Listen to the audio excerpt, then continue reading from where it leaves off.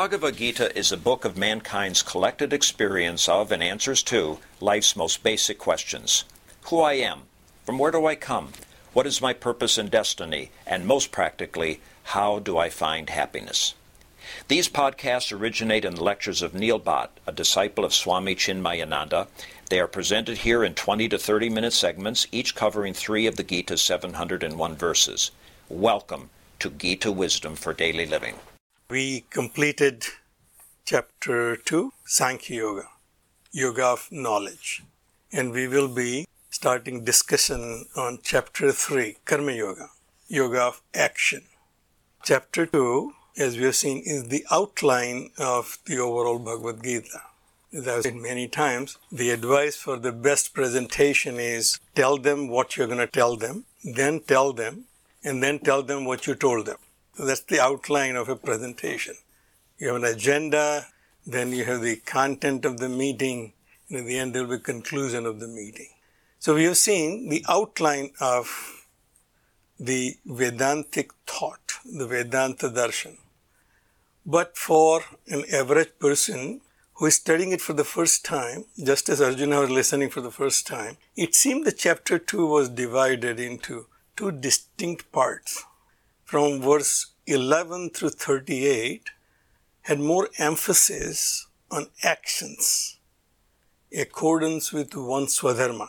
So in verse 31, Bhagavan said, Swadharmam api cha aveksha na vikampitum arhasi. You should not waver, even thinking about your own dharma, your own self-nature, that you should engage in this.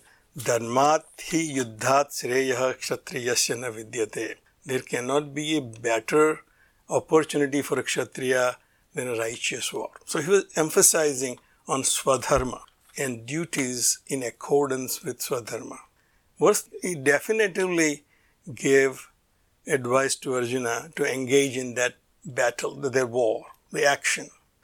Sukha dukkhe same krutva labha alabho jaya jayo tataha yuddha yujyasva na evam papam avapsasi. Engage in this action, sukha dukkha same krutva, without any expectation what the outcome would be, according to Swadharma, and you shall not incur any sin. Because Arjuna was worried about committing sins. So, verse 38 definitively told Arjuna that you should engage in this action. And then Bhagavan himself said that I'm going to change the subject now. So, verse 39 he came and said, Esha te abhita Sankhya. This is what I explained to you, the knowledge of Sankhya. Sankhya, the rational thinkers. I gave you this knowledge of the rational thinkers, Sankhya. But now I'm going to tell you about Buddhi Yoga. Buddhi Yogat Imam Shrunum. Now listen to me about Buddhi Yoga. Now our expectation and also of that of Arjuna was that Bhagavan will elaborate on actions which he is prescribing or asking Arjuna to engage in. But Bhagavan literally changed his course. And by the verse 61, he says, Tani sarvani samyamya yukta asita matparaha. And therefore, control all of them, all the senses, control all the senses, and then yukta asita matparaha, and sit focused on me. The opposite of verse 38, where he said, Tata yuddha yujyasva, and now he said, Tata asita matparaha, focus on me and sit. So obviously it was not very easy for anybody to make that transition. It seemed like that the focus was more on controlling the senses and sangam tyaktva, the detachment. The attachment part is relatively easy for us to understand because Bhagavan himself explained in verse 62 and said, Dhyayato visayan punsaha sangahateshu upajayate. That is simple. Once you think about an object repeatedly, an attachment occurs. That is something relatively simple for us to understand. What is difficult for us to understand, how to prajahati yada kaman sarvan, how to become completely desireless and therefore detached from everything.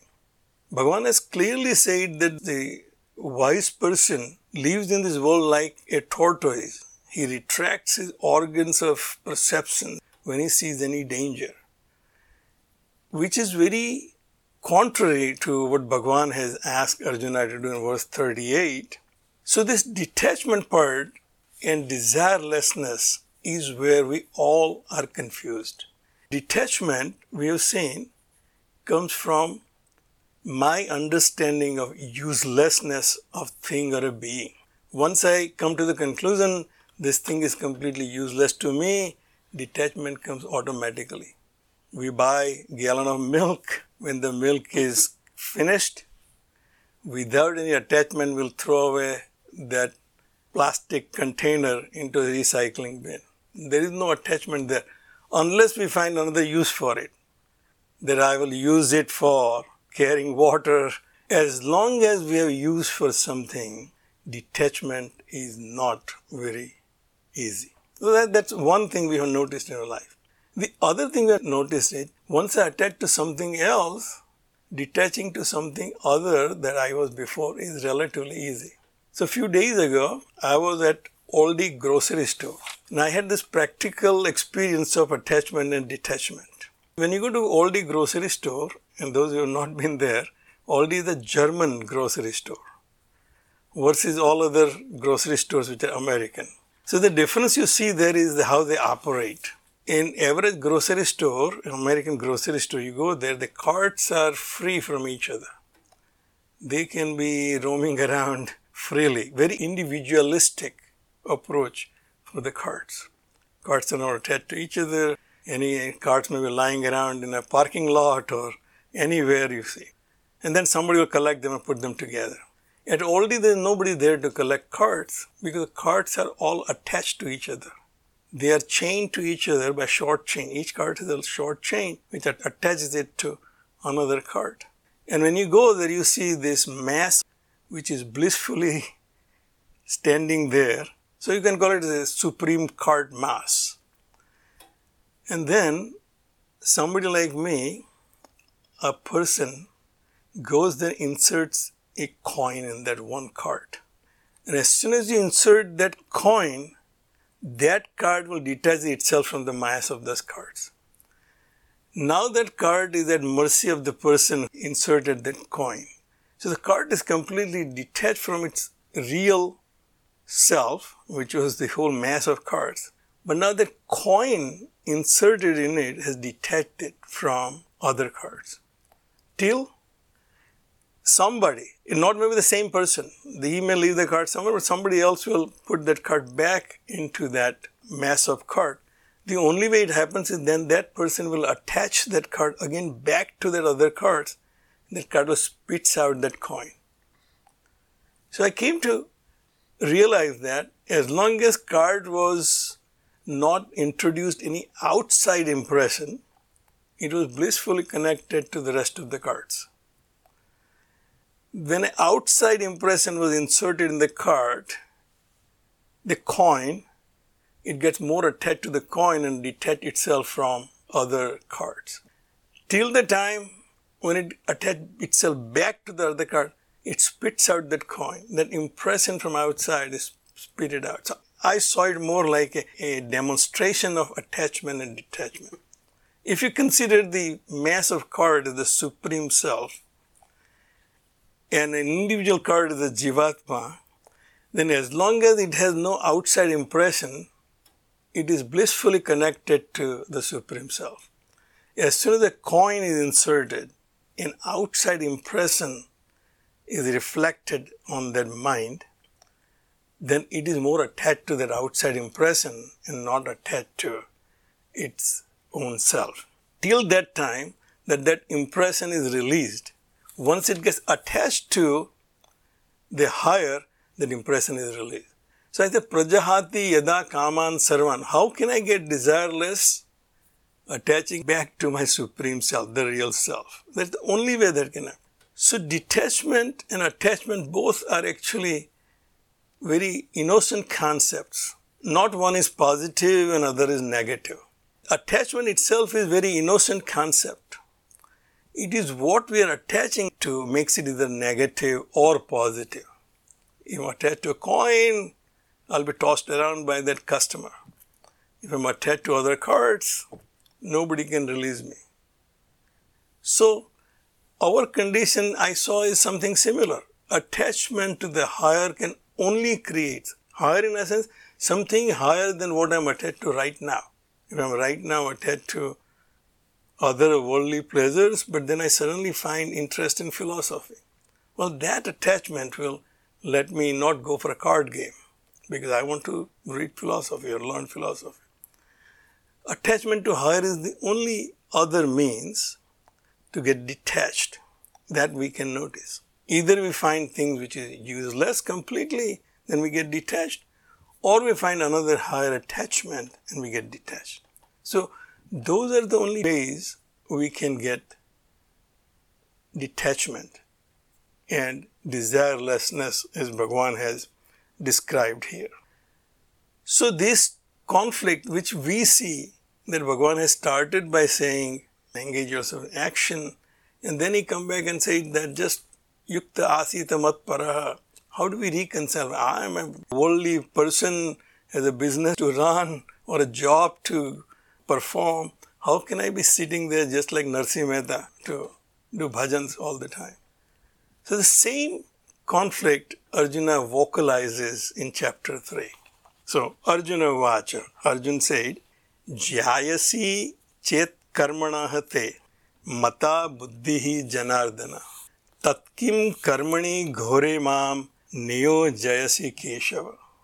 If you think, Jyayasi chet karmana buddhi, if you think that buddhi is superior than action, in your opinion, te mataha, in your opinion, because you already said in that verse 49, Durena hi avaram karma, buddhi yoga dhananjaya, buddhau sharanam anvicha, krupana falahetava. You clearly said that buddhi is far superior than action, and therefore take refuge in buddhi. So Arjuna thought, I was already taking refuge in buddhi when I said I don't want to fight. That was my buddhi telling me that this is not a good action.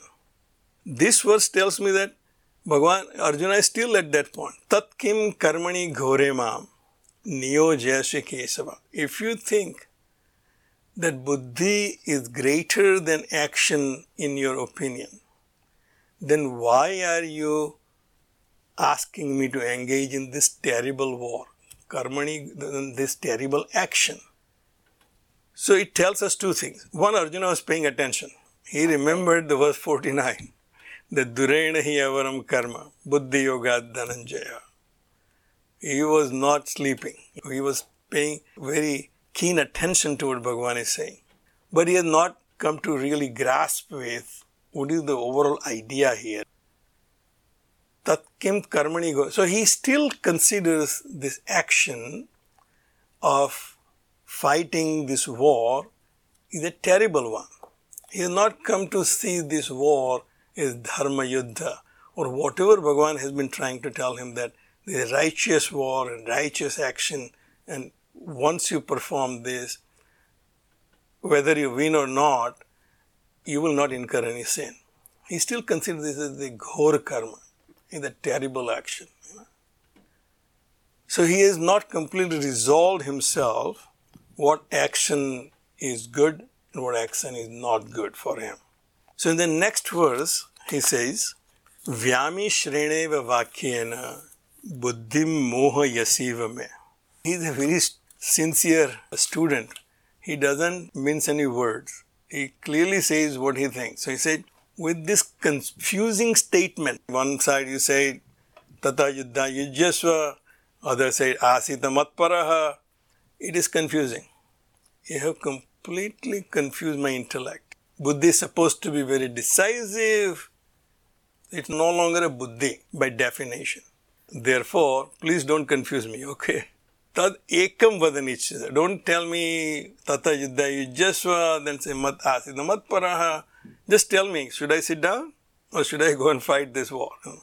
Yena shreyaha aham apnuyam. That which leads me to my shreyas. He said, Bhagavan, I told you right in the beginning, in verse 7 I told you that Sisyate aham. Yata Shreyah Tani Bruhi. I told you that tell me definitively what is Shreyas for me, because I am a Sishya Deyaham. I am your student. You are my teacher. You tell me what is Shreyas for me, not prayers for me, not which feels good, but what is really good for me. I'm repeating it again. Now you are confusing me. I'm not really sure what I'm supposed to be doing. You tell me one more time, what is really Shreyas for me? So now the Bhagavan's discourse of Bhagavad Gita really starts. He said, Sri Bhagavan Uvacha, Loke asmin dvividha nishtha pura prokta mayanaga gnana yogena sankhyanam karma yogena yogina. Bhagavan said, in this world, pura prokta maya anaga, O sinless one, as I said before, there are two paths.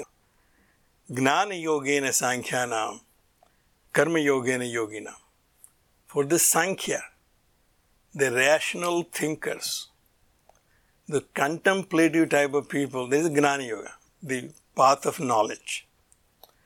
Karma yogena yogina. Yogi, man of action, who is very active. For him, Karma Yoga. I have said this before, that there are two paths.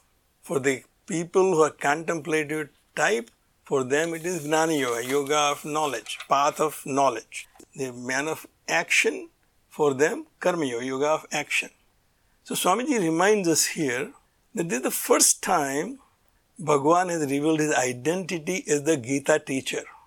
That he is not now a friend of Arjuna and Devaki's son, but he is speaking as the seer who sees the truth clearly. A realized soul who identifies completely with the truth. Seer can identify with the truth and becomes a conduit for the message. So Krishna is now speaking as the seer and not as Arjuna's friend, who was Devaki's son. So here Bhagavan said that right from the beginning, there are two paths were created for human beings to achieve their goal of ultimate happiness or oneness with their real self. One is the path of knowledge for rational thinkers, and the path of selfless actions for the people of action. Somebody asked Einstein, do you believe in God? And Einstein said, I believe in Spinoza's God. Now, Spinoza was a 17th century Dutch Jewish philosopher who postulated a concept of God as all-pervading, one single entity. Everyone is part of that. And that's God. So his concept of God was very different from the anthropomorphic provident God of Judeo-Christian religions. Einstein was not much impressed by the traditional conception of God, but he was very much interested in the conception of God that Spinoza came up with. So the concept of Spinoza, which is all-pervading God, one single entity that is existing, there is nothing else exists other than that. Everything that exists is nothing but the modes of that God. Spinoza used the word substance, also used the word nature, and also used the word God for the same entity. Now this sounds familiar, isn't it? Vedanta says exactly the same thing. One single entity which exists, called Brahman, when it identifies with Prakriti, its own other aspect is Prakriti. He then becomes many. So in his manifestations, there is nothing other than the pure existence as that supreme being. You can decide yourself whether Spinoza was the original thinker in 17th century or Vedanta, which was probably 3000 BC, came up with Advaitavad. Now we have to remember that only Vedanta Darshan has Advaita. In Vedanta there is Dvaitavad and Advaitavad. So not all Indian philosophers thought that only one entity exists. But Vedanta says there is only one single entity exists, everything else is nothing but its own modifications, its own manifestation. This can be realized, Bhagavan says, by the rational thinkers through Gnana Yoga, by logical deduction. If the world is the manifestation by cause and effect relationship, that everything has a cause, there has to be an uncaused cause to have all other causes to exist and create effect. That's one path. To go through the Gnana Marga, by logical deduction to come to the conclusion that there cannot be two all-pervading God in this world. If the God is all-pervading, who am I and where am I existing? Karma yogena yogina. But if that's not my cup of tea, then I have to do selfless activities to get rid of all the other impressions which are distracting me. So as Bhagavan said, karma yogina. So here's the word karma yoga we hear obviously for the first time, and we will define it as we go further in this chapter. We'll stop right here. If you find this podcast helpful, please support it by donating any amount by going to the episode's website at neilbhatt.podbean.com or at chinmayarichmond.org. Thank you. Om Sarve Bhavantu Sukhina Sarve Santu Niramayaha Sarve Bhadrani Pashyantu Ma Kaschid Dukkha Bhag Bhave. Om Shanti Shanti Shanti. Harihi Om. Shri Gurubhyo Namaha. Harihi Om.